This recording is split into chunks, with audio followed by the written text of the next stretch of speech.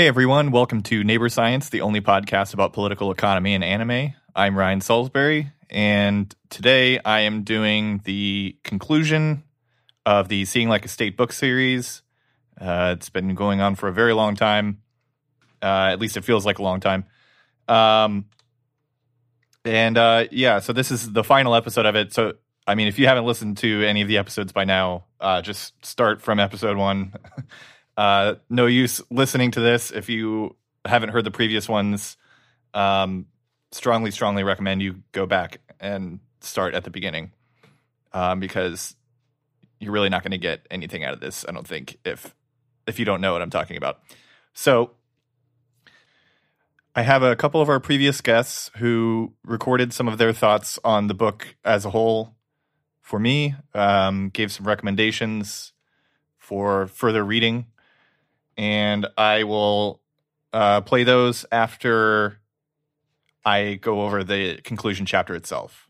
So I'm going to do that first, and then we'll hear from some of the guests that were on the series.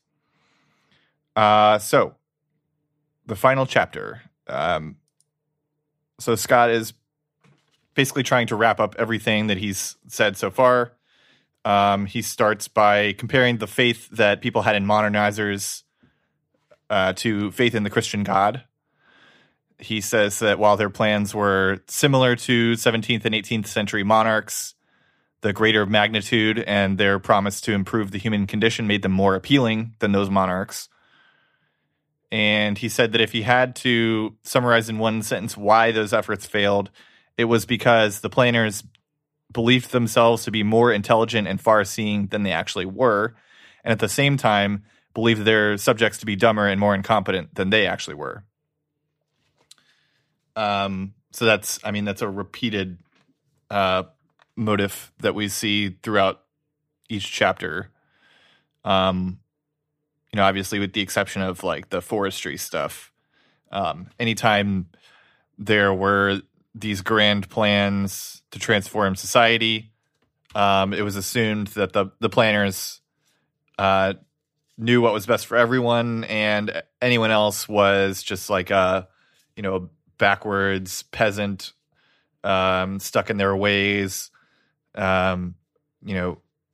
pointlessly adhering to a tradition that was now outmoded, whereas in reality, tradition actually changes quite a bit, and peasants generally were taking in new information all the time in order to improve whatever it was they were doing, because otherwise they would not survive or thrive very well.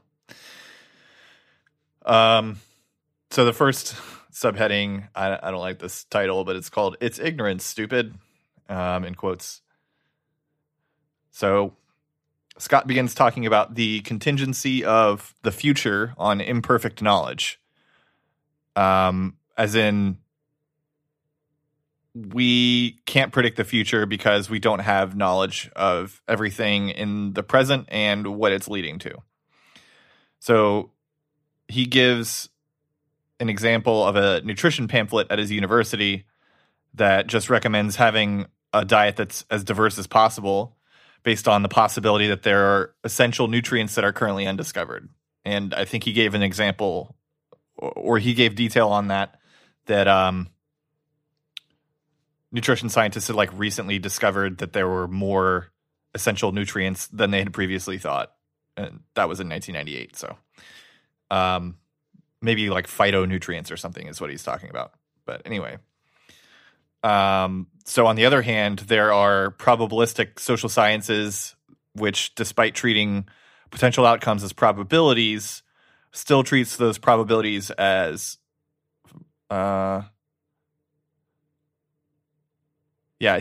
treats those outcomes as facts and do not permit the possibility of the unknown. So each probability is the observed reality of the situation, and that's because of some fixed rules and is not going to change.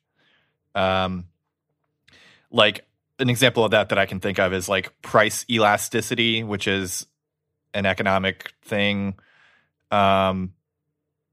Basically, it's this like multiple, 0 to whatever, that describes like for every increase in supply, the price goes up by this much, or for every increase in demand, the price goes down by this much, or whatever. And that's backwards, but you get what I'm saying. And that elasticity is treated as like that's what it is. It's like an inherent property of the good and property that it's observing. So like the price elasticity of demand of computers is 0.45, and that's it. It doesn't change. It's not like that's what you observed, which is contingent on the social conditions, culture, types of computers that are available, and so on and so forth. That's just like a property of computers. The price elasticity of demand of computers, that it's a property of computers. And that's what he's saying, basically, that these are like probabilistic, but they're still treated as facts and not something that could change in the future. And he says further still, in this category are historical studies, which treats outcome as facts. So like World War I is a fact. It's an outcome of historical forces, but it also like definitely would have happened, according to this type of history.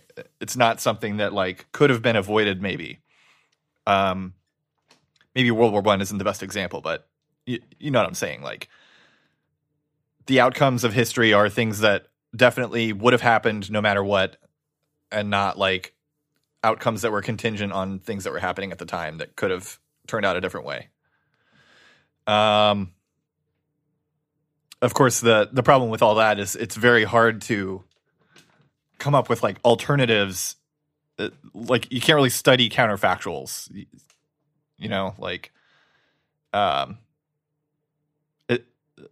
can't really come up with a scientific study of counterfactuals. It just doesn't seem like in the realm of possibility. So Scott agrees with Kropotkin and Hayek, two names that you wouldn't think would be in the same sentence, that planning for the future is more or less impossible, even if you're able to guess the immediate conditions and immediate consequences of an intervention. There are second and third order effects that are impossible to foresee, as well as human and natural events outside one's models, droughts, wars, revolts, epidemics, interest rates, world consumer prices, oil embargoes, and interaction effects between all of these things. So not only is there unknown information, the conditions are so multivariate and complex that it would be impossible to really come up with a good prediction of a given intervention. So Scott attempts to give some ways to prevent the catastrophic changes that he listed, that he described in the book. Number 1 is take small steps. Number 2 is favor reversibility, especially in ecosystems. Number 3 is plan on surprises. And number 4 is plan on human inventiveness. Which, we've been wondering through this series why Scott is a Warren person, and I think this might be the key to it, is especially number 1 is take small steps. I think that probably explains it. We can't have a revolution. You can only have minor reforms that take time. The next section is planning for abstract citizens. It's very short. While the high modernist planners had intended to benefit the state subjects whose lives they were changing, these subjects were little more than standardized abstract citizens in their plans. This was not an oversight. It was a prerequisite for their large-scale plans to exist. So he's saying, like, you have to treat people as, like, abstract units with little differentiation between them in order to come up with a large scale plan that changes the lives, like radically changes the lives of all those people, because otherwise it would just be impossible to come up with a plan. There's just too many little differences between all of them. Scott says these plans usually involve single quantity metrics, which are okay until they become hegemonic, which is that's Goodhart's law again, is what he's describing. The metric that becomes a rule ceases to become useful as a metric. And as I always say, all metrics become rules and therefore cease to become useful as metrics. So all metrics are useless by the transitive property. The most characteristic quality of high modernist schemes, however, is, quote, how little confidence they repose in the skills, intelligence, and experience of ordinary people. So, I mean, I guess it's kind of like a definitional thing. Like, if they had confidence in people, then they wouldn't be high modernist schemes, because they wouldn't be trying to radically, like, force radical changes on their lives, with no regard to what they want or think. So that's it for that section. The next one is called Stripping Reality to Its Essentials. And I start here with a quote. The clarity of the high modernist optic is due to its resolute singularity. Its simplifying fiction is that for any activity or process that comes under its scrutiny, there is only one thing going on. I think it's a little confusingly written. At least I didn't get it like the very first time I read it. He's basically saying, like, the high modernist view is so focused on their own plans for whatever it is they're trying to change that they just ignore any other possibility or characteristic or outcome than the ones that they're concerned with specifically. So, in order to have those plans, they kind of have to ignore all those alternative things. Like, the example for agriculture is like calories per, acre or whatever.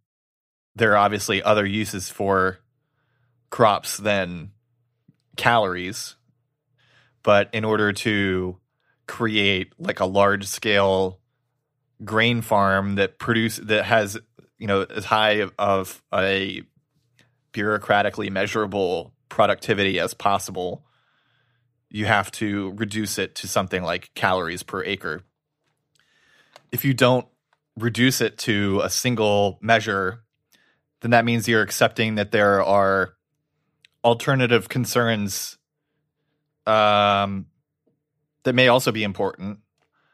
Like, I mean, the leftover plant from harvesting wheat is turned into straw, which is used for like a lot of different things. It can be used for fuel, fodder, rope, all sorts of things. And how do you balance each outcome in a way that is like measurable on like a chart? If a bureaucrat were to compare two farms and one was producing like 100,000 calories per acre, I don't know what a good number is. It's probably not right at all, but just for imagination's sake, 100,000 calories per acre on farm A, but they're producing like 1 ton of straw, versus farm B is producing 80,000 calories per acre, but they're producing 1.5 tons of straw. How do you know which one is better? Especially if you don't really know what that straw is used for, because either it's just being sold as straw to whoever, or you're just like not that much of an expert in supply chains and industry to know like what is a good amount of straw versus a good amount of calories to produce.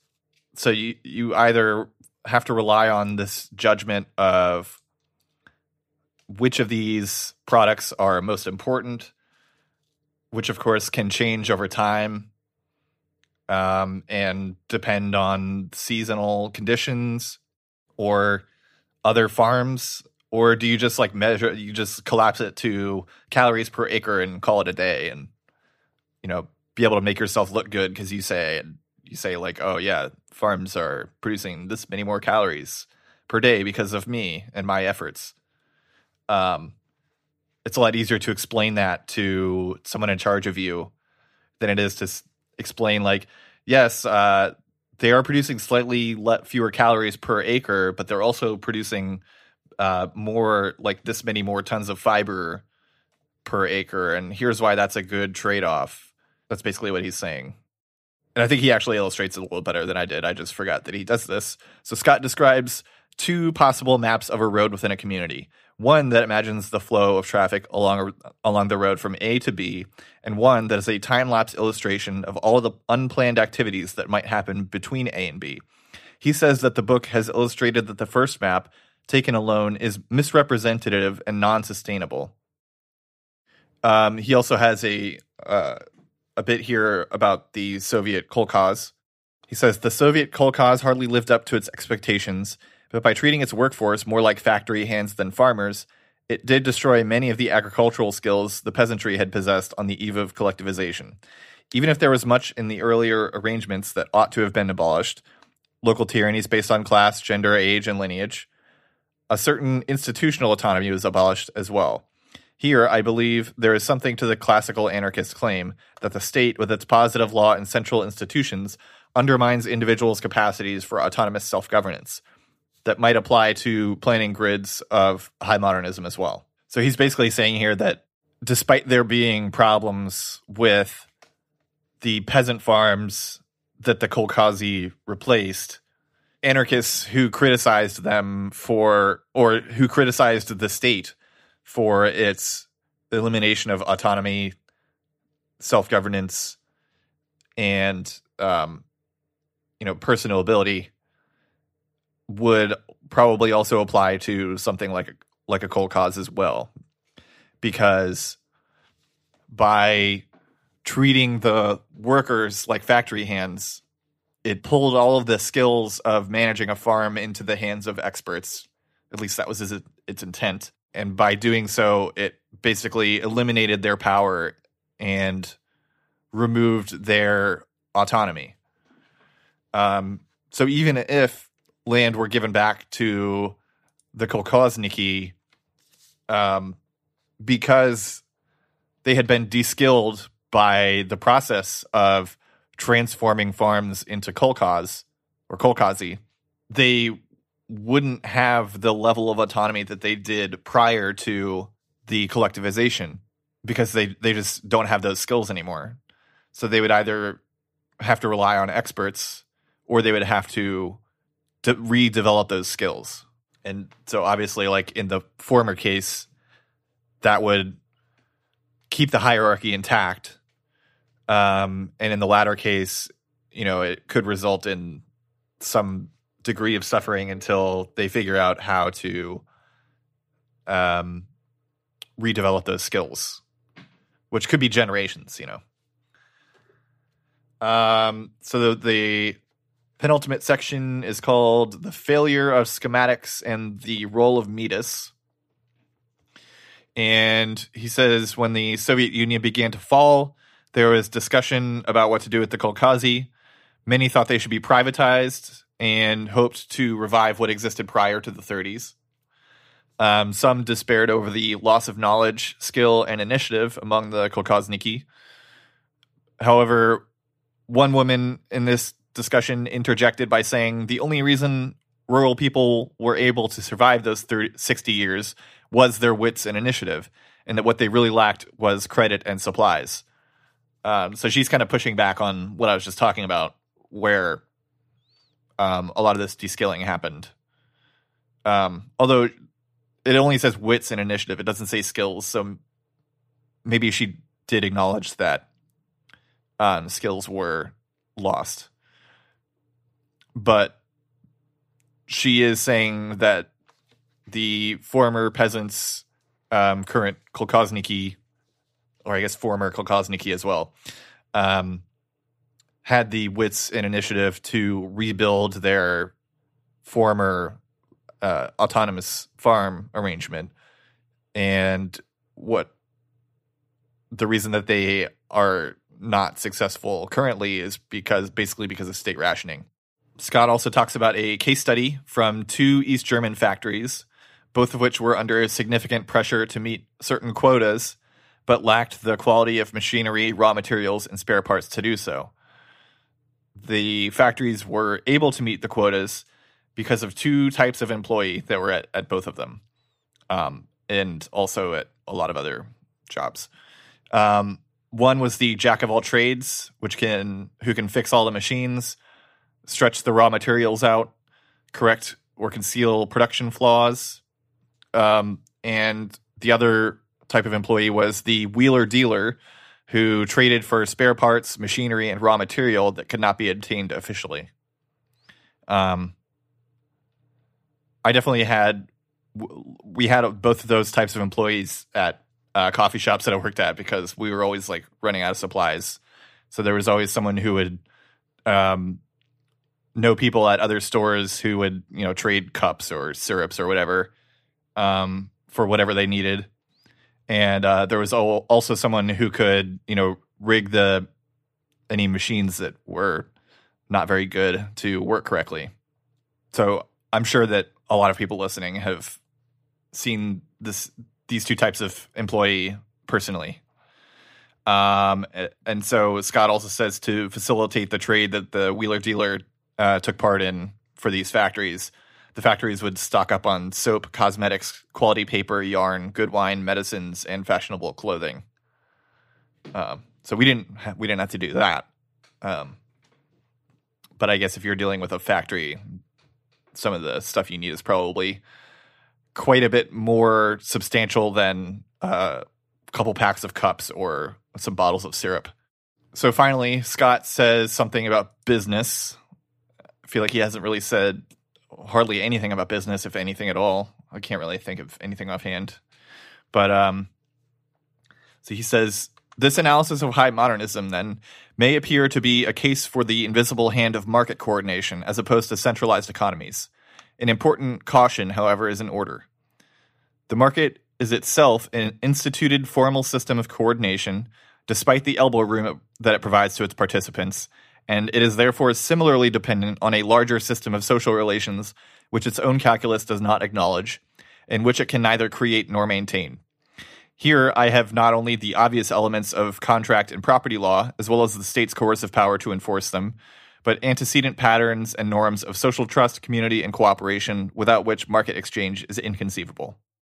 And I mean, I would add like totalizing control of resources that basically force people to deal with business instead of like doing things themselves, because I think if given a real meaningful choice, people would rather not deal with business, because it basically depends on a large forced labor system that transforms hours of human life from larger amounts into smaller amounts through the money system that it uses.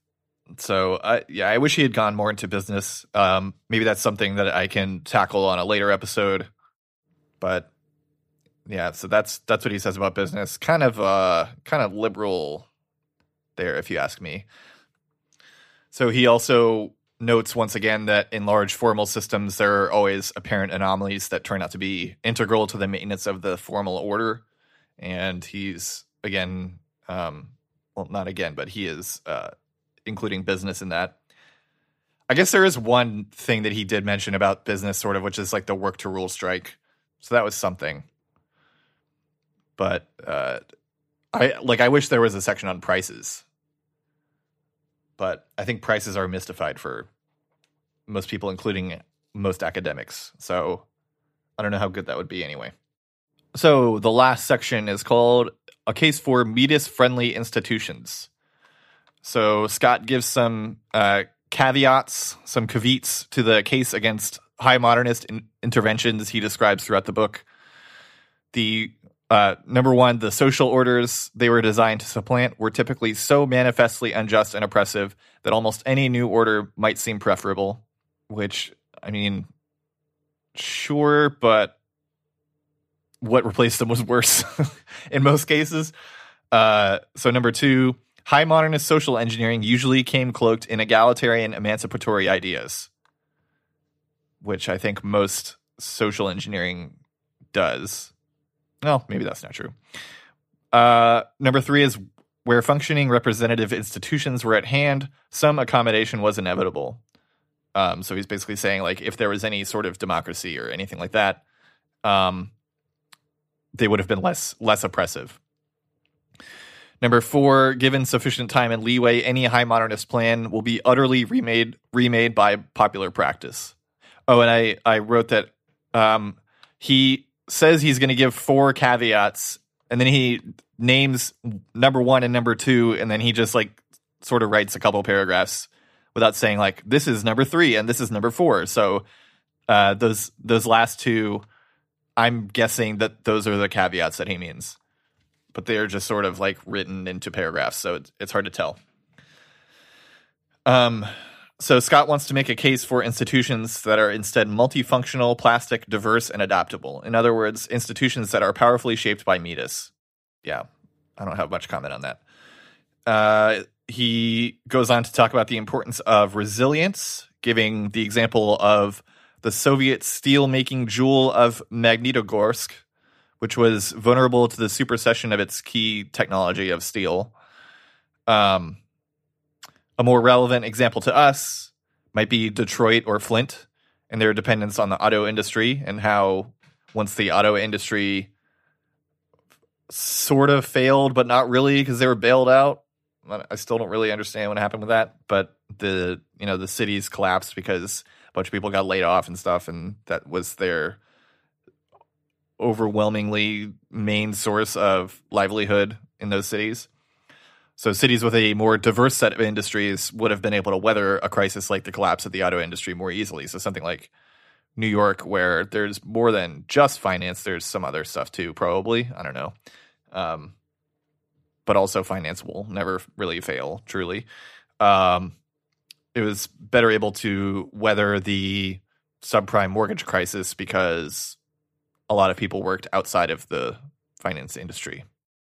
And yeah, the last thing is he starts on some extremely white shit about Thomas Jefferson and democracy, blah, blah, blah. I'm not reading that. Another big section about the Vietnam War Memorial being well made. Can't make me read that either. So his conclusion is basically that our institutions should adapt to changing conditions and the variety of preferences and characteristics of the people that are affected by them. The best example of this is language, which, as he says, has a structure of meaning and continuity that is never still and ever open to the improvisations of all its speakers. So that is the end of Seeing Like a State. Thank you so much for listening to everything that I've put out about it so far, assuming that you listened to all of it. If you didn't, then no thank you. Go away. I don't want anything to do with you. I will give my own thoughts on Seeing Like a State. First of all, I think it's an indispensable book to read, even if the conclusions are, Warren Democrat stuff.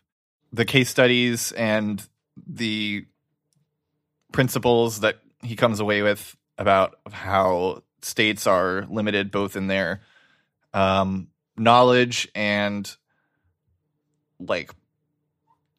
realm of possibility of interventions that upend the social fabric. I think those are extremely important to know. I think it's good to look at some of the socialist efforts of the 20th century with scrutiny over, first of all, how similar they were to the capitalist interventions of the same period. Thinking of both the Soviet Union and Tanzania, like how the Soviet kolkhozy were basically plantations, and the Tanzanian interventions were supported by the World Bank and Western developmental institutions. it's one of those things that you start to see everywhere where, like, for example, people are defending the Belt and Road Initiative because, it's not colonial or neo-colonial. It's development. But I mean, development is like the whole thing that we went over in this book. It's all statecraft shit. It basically takes agency out of the hands of the people, for lack of a better term, the peasantry, whatever you want to call it, and puts it into the hands of statesmen and experts and people with interests that conflict with the best interests of the people themselves. I really liked the point he made about the sociology of the vanguard and how their interests are, like, even if they start off being aligned with the interests of the working class, because they also have their own interests by way of being part of this group, the vanguard, those interests will clash with those of the working class and eventually lead to, if the vanguard is in control of everything, the vanguard will get their way and the working class will suffer as a result. The bits about the similarity of the state institutions, I wish he had gone into more detail about that. Obviously, it would have been hard because this book is quite long already, and that's like a little bit outside of the thesis there, but that might be something that I go further into myself on this show. And again, another thing that I want to go into more depth with is how this framework of bureaucrats having limited information and sort of being forced to ignore relevant details in order to come up with these like quantitative plans or these metrics that are useful to them or justify their position to their superiors, how these are similar to prices and other capitalist metrics that are not normally thought of as like part of the state, but that I have been talking about as being part of the state for quite a long time now. I actually did start to integrate that into my thinking like prior to reading this book, because I heard like a synoptic version of the book, which is that it's about legibility and how information has to be transformed into a form that is useful to bureaucrats. So that's sort of something that I was able to work with just by the brief summary version, but this does give quite a few details about it. Another thing is there's so many good references here that anything that remotely interested you as a topic in this book could be its own rabbit hole starting from that reference or those references, because a lot of them have like a lot, So that would be a good way to read this book. Once you get to a part that you're interested in, you can put it down, look at I guess you have to look at the endnote first and then put it down, but check the reference and continue from there. Look at the references that they work from, or learn specific terms or subfields in that field of inquiry and look further into that. I did that a little bit with this book, but obviously since I was trying to create a weekly or bi-weekly episode, I had to focus more on the chapters, but going forward, I might go back to the references and, go down one of those rabbit holes. I also highly recommend Scott's other popular book, Against the Grain. I read that, and I don't think I ever did an episode about it because not many people had read it at the time that I was interested in doing an episode. But maybe I'll do that in the future as well. Oh, another recommendation. I know I've made it on the show before, but maybe you haven't heard it. as of yet, but Myth of the Machine by Lewis Mumford. Highly recommend that. Capitalist Power, I think, includes some of this information, but not a ton. But I mean, it does basically talk about like the capitalist synoptic measure of progress, which is capitalization. And that's like one of the main focuses of Capitalist Power. So I guess you could say it was either influenced by this book or it's on the same subject. I think it came out like 10 years later or 5 years later. So it's possible that it was influenced by that. But yeah, if you're interested in the business aspect of synoptic views, check out Capitalist Power. And yeah, I think that'll do it. I've been rambling for quite a bit now, and my voice is getting weak. So I will let my three guests speak for themselves.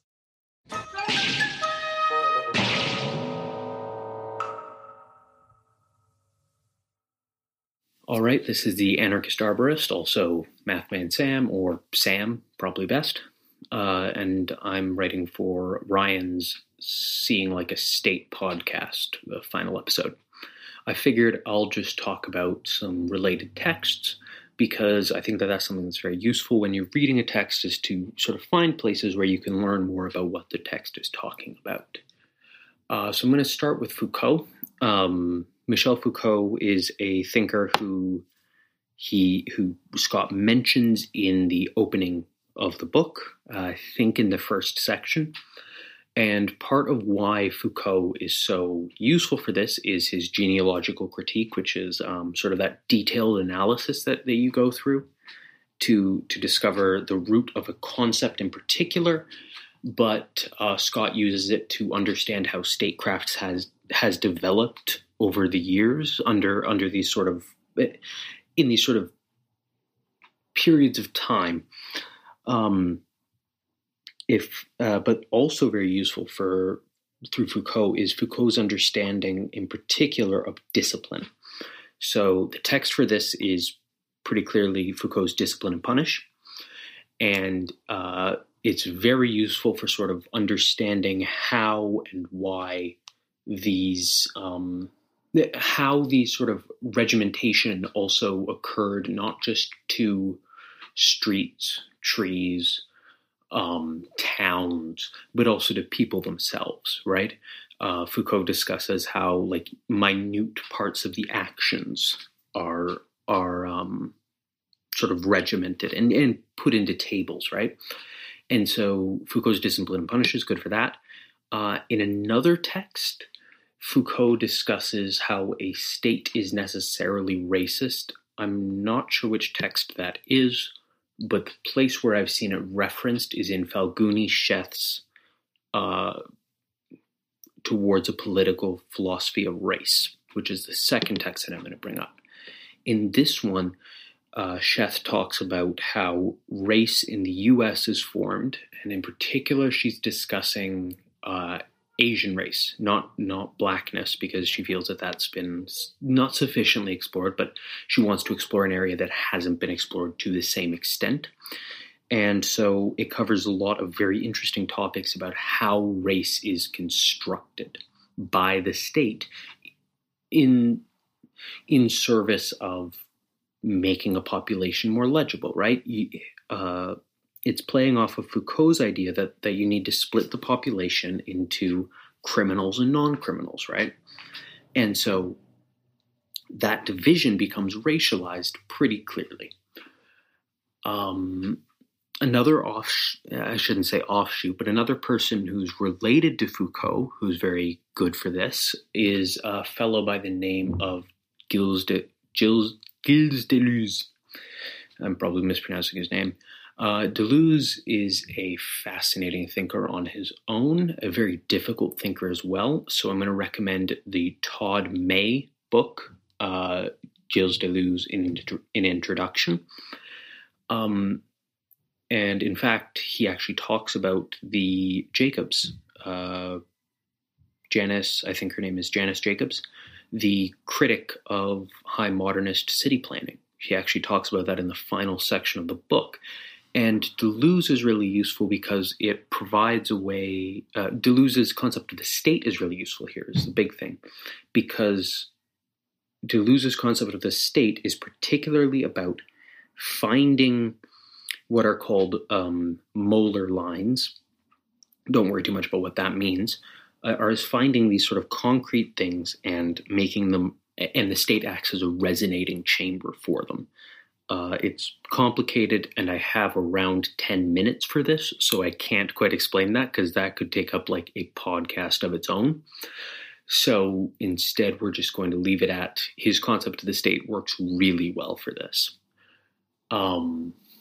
Moving on to a sort of another collection of related thinkers, the Capital as Power Project, which I'm certain all of you are probably well familiar with, considering that you're listening to Ryan's podcast, is also going to be highly useful for this, because instead of doing the Marxian method of focusing on production, it's a shift to focusing on control. And exercising control effectively involves understanding what the thing you're trying to control is doing, right? You need to have that feedback loop. And so the Capital as Power Project specifically involves the production of legibility as part of that sabotage, right? There are some fascinating examples I could give, but don't have time. But in particular, they get this from Thorstein Veblen and his stuff about his division between business and industry, and in particular the idea of sabotage, right? So business and industry are separate, and business gains money from industry by strategic sabotage, which is they're not trying to do the most sabotage possible. They're trying to sabotage it in an optimal way as to generate revenue, right? A perfect example of this that is quite important for the modern day is IP laws, where right now there is a massive set of sabotage by business, those large pharmaceutical companies, on industry, which would be these plants that can produce vaccines in, say, India or in certain parts of Africa or in China, or I'm not sure about China, but in these sort of more impoverished areas. But they can't produce it because they don't have IP, and they also don't have free flow of information. But production could be massively increased if that IP was shared freely. And so that's a perfect classical example of of what Veblen would call strategic sabotage. And you can see how legibility is sort of a form of that sort of sabotage. The one that I think might be the most unusual for me to bring up is Guy Debord. Guy Debord was I guess, sort of like the first ultra-left French thinker. Might be the best. Actually, I don't know if he was the first, but he was certainly an early ultra-left French thinker. And this is getting into sort of the broader ultra-left movement, which includes, say, Chuang, the Chinese collective, Endnotes, which I think is an English collective, though it might be Greek, and Alfben, which is a British collective. So those three, but in particular, Guy Debord's idea of the spectacle. The spectacle is kind of legibility brought to an extreme extent to me. The spectacle is Debord never really defines it, but a major part of the spectacle is that it It's spectatorship. It's observing things, seeing spectacular events instead of actually doing them, right? So instead of actually going on vacation, you watch somebody else go on vacation via social media. Now, Debord roots this in an understanding of commodity fetishism through Marx, but I also think that you could probably root parts of it through ideas of legibility of spectator populations for capitalist media companies, right? In order to make a YouTube video legible, it needs to have metadata attached to it, right? And so that metadata needs to be in a certain form. It'll be like length, watch time, those tags that you can add on, right? And so those are all parts of making a slurry of ones and zeros legible to an algorithm that can then use that as input to tailor it into something new, right? And then this ends up having emergent properties like that radicalization spiral that you can see in various papers, right? And so I really think that ideas of legibility, even though they are underapplied in Seeing Like a State to capitalist enterprises, I think that a very fruitful area that we can possibly work with is how do capitalist enterprises need to render certain things legible? Those things can be anything from the consumer base to the products themselves, which, take note, those two things are kind of linked for media, right? Like the consumer base of a television channel is the same as the product of that television channel for advertisers, the actual source of revenue. And so you end up with this double motion that's probably very interesting to look at. But I am completely out of time. So bye-bye. Hope you like everybody else's contributions. Have a good day.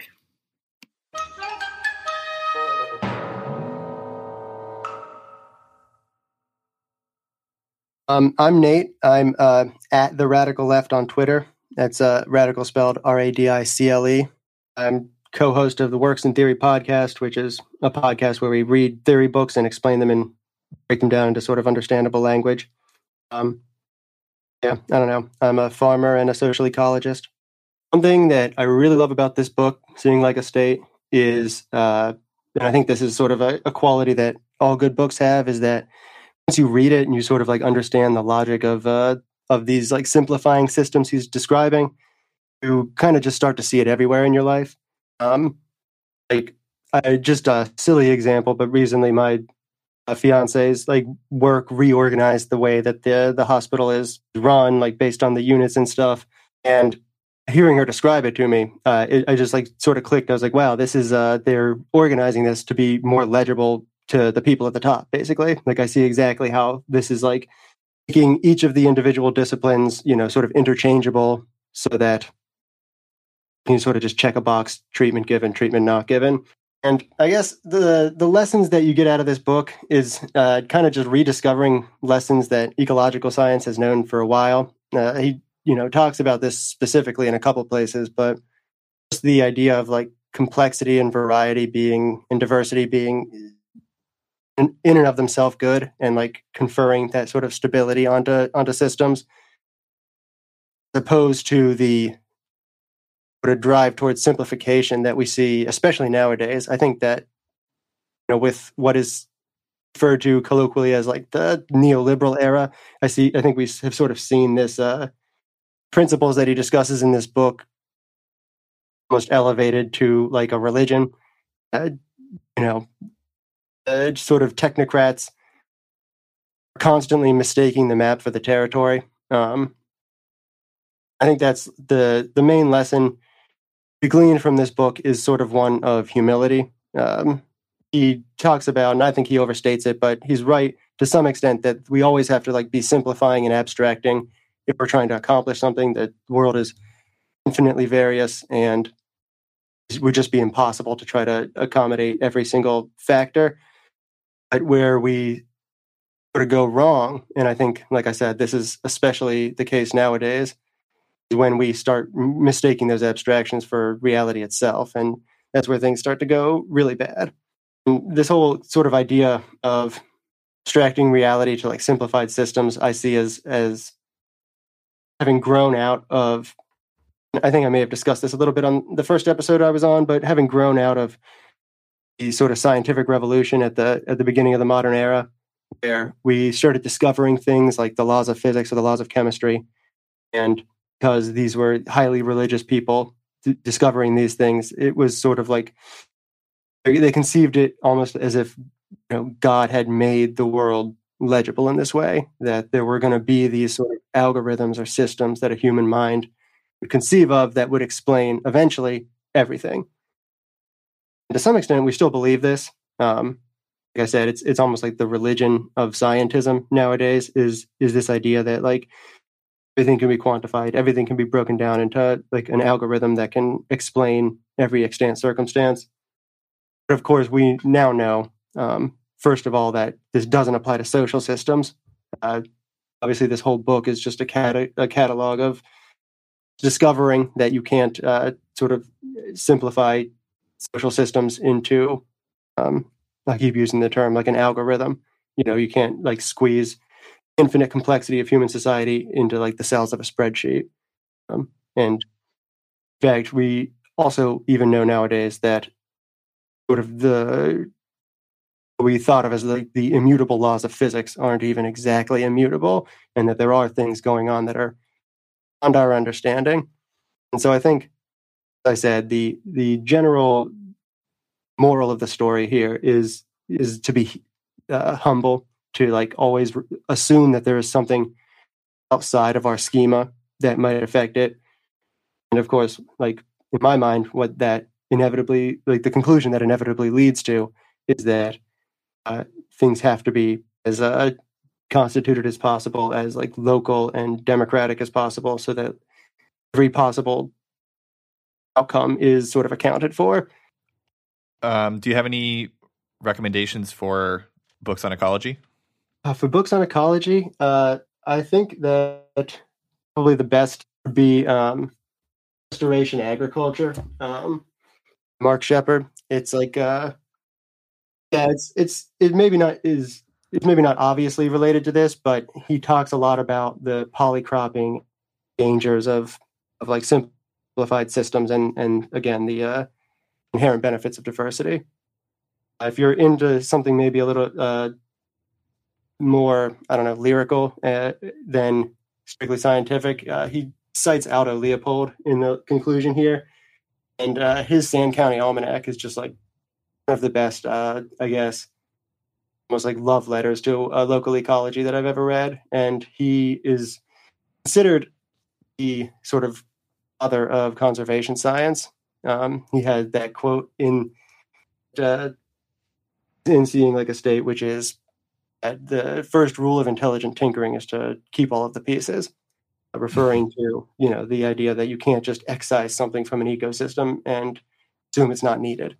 But yeah, Aldo Leopold's Sand County Almanac, Mark Shepard's Restoration Agriculture. I think I mentioned this in the first episode I was on, but if you haven't read Caliban and the Witch, I'd highly recommend it. It sort of details this process of like rationalization and simplification as it occurred at the sort of dawn of the capitalist era. I mentioned briefly, but it's been known to ecosystem science for a long time that like diversity is an inherent good, that like the more diverse a system is, the more stable it is, and that it's a diversity of functions as well as of species, right? So it's like the exact opposite of what a simplified state planner would want. It's like you got to have multiple species filling multiple functions and multiple functions filled by each species. And this is, for instance, make a prediction right here that if we ever go with this scheme of trying to replace pollinators with like robot bees, is going to be just an absolute catastrophe, because it's sort of imagining that the bee has like a single function which is to carry pollen between food crops, right? But to eliminate bees and replace them with robots, we're going to suddenly discover that they were filling many more functions in an ecosystem than we originally thought.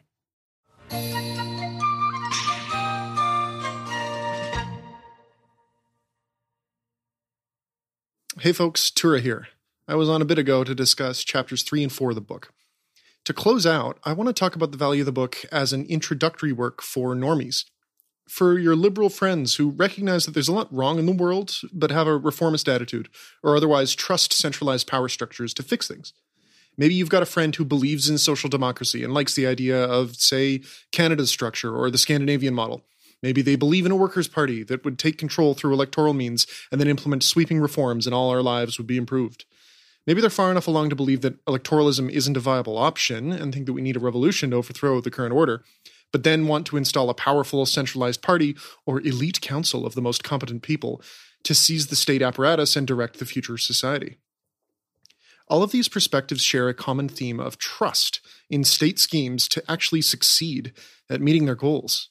Even if people recognize that bureaucratic government programs are often terrible, inefficient messes, they often just conclude that those failures are mainly due to external factors, legal and regulatory obstacles, political opposition, and so on. If that's the case, then the solution isn't to move away from centralized structures, but to reduce obstacles to them working. You see that in variously phrased pushes to cut through the red tape. And I think it's ultimately the same motivation, whether the solution being argued for is the privatization of government functions into corporate hands, or increasing the power and influence of government bodies, pushing towards dictatorial powers for a preferred political party. Seeing Like a State does a really good job of showing why abstractly planned, centralized schemes fail to meet their goals, and why they cannot succeed regardless of good intentions, even when all the obstacles to their success are swept away. Wipe the plateau clean, clear the existing ecology or the original city, provide infinite funding for the grandest high modernist urban plan to be realized in full. And the city that results will be dead and inhuman. Give the party complete power to mechanize industry and agriculture across the entire country, and you'll have miserable, alienated workers who can't even produce at the level of the previously existing workshops and small farms. The same holds true if you hand the project off to corporate hands. Though really corporations are better viewed as part of the state than distinct from it. The distinction's irrelevant here in any case. It's the centrally planned nature of the project that's the problem, that causes it to demand legibility and simplification. No matter who's doing the seeing, these features all but guarantee that the plan fails to succeed in bringing about the positive social transformation that it was aiming at. The projects instead tend to cause massive harm to human life and culture, as legibility demands conformity and compliance. The state project may never properly succeed at its goals, but it will succeed in killing, destroying, and exerting every possible control over people and the environment in the effort. So let's say you've got yourself a liberal friend who sees a lot of the same problems you do, but doesn't have much background in libertarian socialist ideas. They don't really see why you wouldn't just go out and canvass for Bernie Sanders, but they're willing to have a closer look, and they ask you for a book recommendation. I've seen a lot of intro works recommended from different communities, and I'll talk about a couple more of those in a bit, but I'm really leaning towards Seeing Like a State these days as a first recommendation. I wouldn't have thought that starting with industrial forestry would be interesting, but it's a great way to see a legibility scheme in action, showing how planning from above requires you to simplify and reduce everything down to the planner's map. Then the next chapter ties together a ton of related schemes and shows how thoroughly these schemes affect every element of our lives, from how we live to our names to the numbers we use to count. I thought these sections were interesting, but really it's the following chapters about the implementation of high modernism and the relation of legibility schemes to failed utopian projects that I think is most valuable. So let's assume your friend doesn't have much education in history or politics, beyond vague memories of what was taught in high school. If they're from the US, they probably can't find Afghanistan on a map. They think the civil rights movement was about strict pacifism and changing the minds of elected officials, and they've probably never even heard the word Haymarket. And what does this hypothetical friend know about communism? Probably that it's evil, takes away all your food, and that it lost the Cold War. How about socialism? Depends who they listen to, I guess, but they probably think it's either the same as and just as evil as communism, or they think it's when the government does stuff. For someone with little to no background to work with, Seeing Like a State is really quite excellent. The book gives a very approachable overview to the Russian Revolution, how the Bolsheviks came to power, and the ways that Americans shared a similar ideology in many respects, admiring and working off Soviet examples in urbanization and agricultural planning. Lenin is roundly criticized, but he's criticized not as an agent of the shadowy cabal of Marxists controlling the world, but for practicing many of the ideas that your friend probably believes would work too. Ideas about just giving power to the right people, removing obstacles, and allowing them to use the best scientific knowledge available to improve the world. The book also introduces Rosa Luxemburg as a critical foil, but makes it clear that she's also a Marxist and a committed revolutionary in her own right. Scott doesn't sell that as a bad thing, which is kind of interesting because he seems to be quite the liberal himself, but you can see how that would be a valuable perspective that would seem balanced for someone new to these topics. The chapters about Tanzania and industrial agriculture are more refutations of the idea that central planning, science, and technology can resolve all our ills, and those problems can't just be blamed on the folly of the bad communists. These grand transformation projects are doomed to fail, to be unable to predict the future and account for the contingencies. Seeing Like a State does a better job of showing this than most other works that I've seen. If we just planned better, had more accurate information, had better and more efficient technology, and enough funding to put the plan into action, we still wouldn't be able to get past the environmental details and human elements lower down. The world just isn't that simple, no matter how much we try to simplify it. So yeah, I think this book is a great introduction to these topics. I've read a good number of anarchist works at this point, but coming from a sort of social democratic background originally, I would have liked to have read this book a lot sooner to address those old thoughts of why not just be like Denmark. That said, the book isn't really an anarchist text, and it doesn't give an anarchist alternative to the problems provided, so here's a few more recommendations for where to go next. For a general introduction to anarchism broadly, I'd recommend Peter Gelderloo's Anarchy Works. It's a very approachable work written by a writer who's still alive, and has a lot of applications of theory to contexts and historical events that modern readers will be familiar with. If you want some classical anarchism in your diet, check out some writing by Enrico Malatesta. He has two works in particular, An Anarchist Program and Anarchy, which are both short and should be read together. And if you liked your first taste of Malatesta and want more, pick up The Method of Freedom, which is a really thorough anthology of his work over the course of his entire life. If you like to learn ideas through learning history, try Davide Torquato's Making Sense of Anarchism. He's the same author who collected the works in The Method of Freedom, too. Making Sense of Anarchism is a really well-written biography of Malatesta, who lived a very interesting life. He went all over the world supporting insurrections and revolutionary activity, and was constantly in and out of exile. It shows how his ideas developed with and diverged from his contemporaries, and also calls out Marxists for doing a really bad job of reading anarchists. The book's just really good, one of the most enjoyable texts I've read recently. Several parts of Seeing Like a State talked about how planning and technology won't fix everything.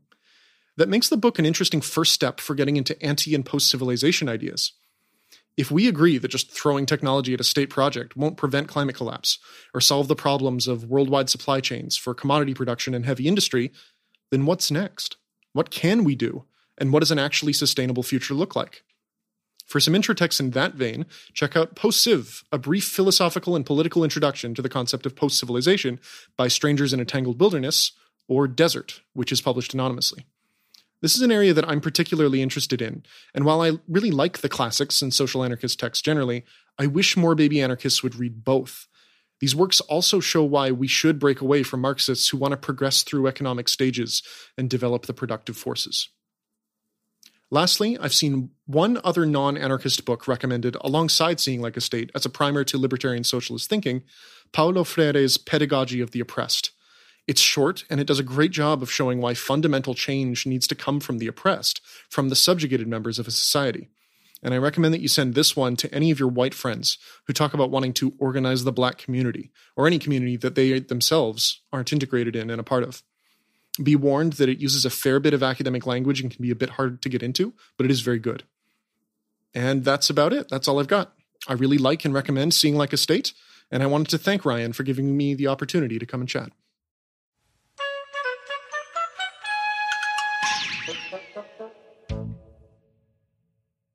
Hey everyone, Anarch here. Or Daniel, I guess. I was asked to say a short bit about Seeing Like a State and why the book is important to me, why I think the book is important. And I think for me that's pretty easy, because I actually think that Seeing Like a State is one of the most important, if not the most important, theoretical development in state theory in like the last 100 years. And I say this having read kind of a lot of state theory. a lot of other theory of the state has a tendency to tell you how the state acts, right? It like tells you what the repercussions are, the way that it uses nationalism and it exploits divisions within society in order to maintain power for the ruling class.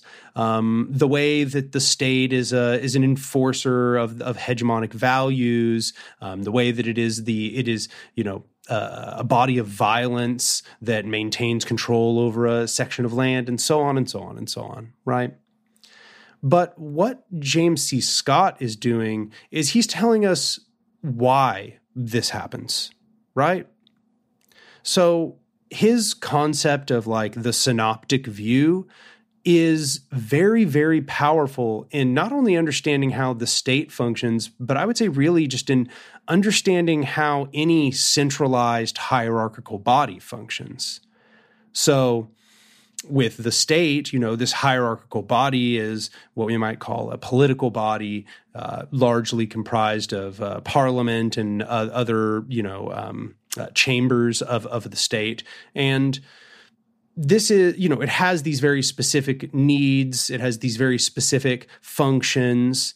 And in this process, it's easy to look at the analysis he gives us here and to think that it's only about the state.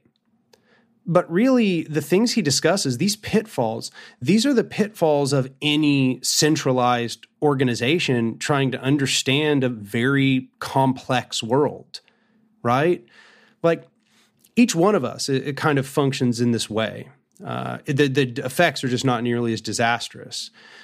Every time a piece of information enters any body, right, either an individual or some sort of communal body or some sort of body of governance, it is inherently reducing the complexity of the universe. Otherwise, we would be like telepathic, right?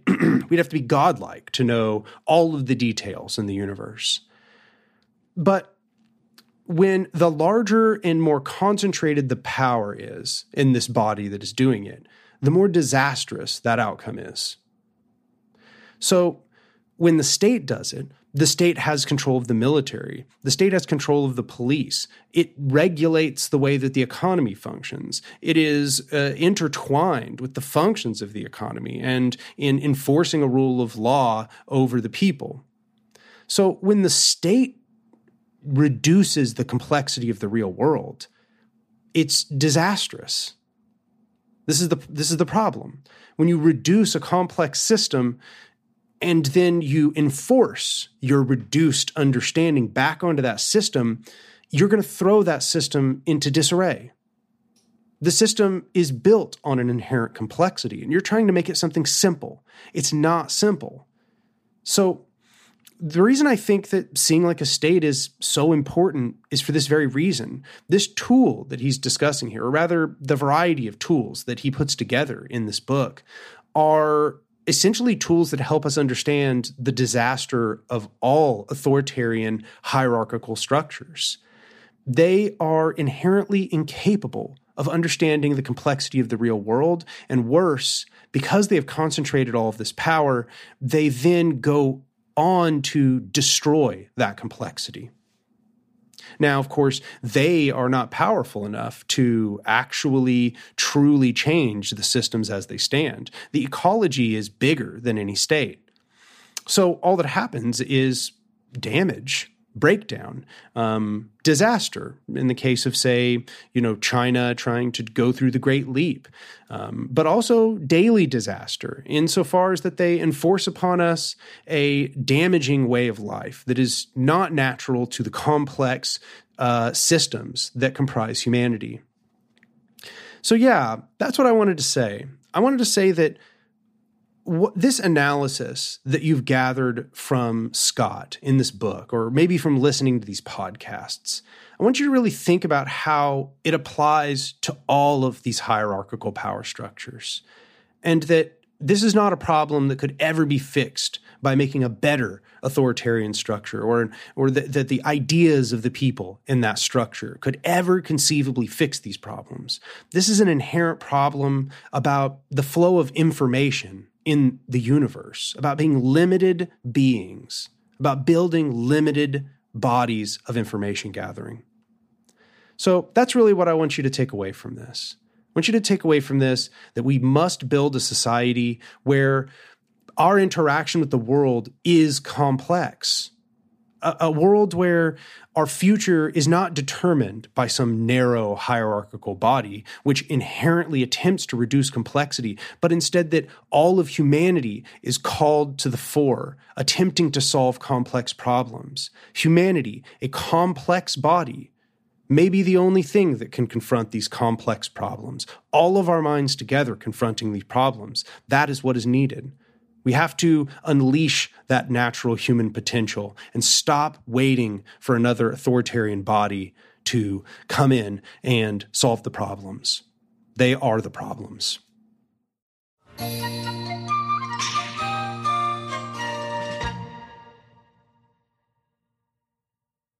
That's all for our Seeing Like a State book series.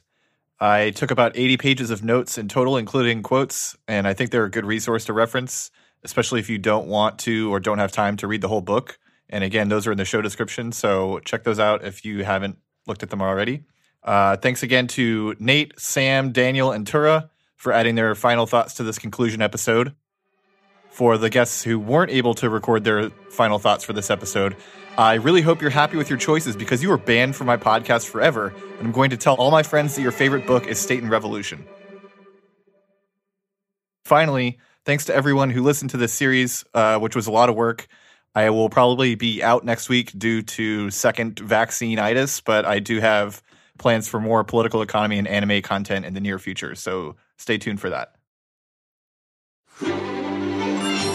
If you enjoyed this episode, be sure to check out our other episodes on every podcast platform, including Spotify and YouTube. We would love it if you left a nice review on iTunes, which helps people get the show in their recommendations, or tell your friends if you're cool enough to have those. We have a low-key merch shop at Teespring with some cool shirt designs.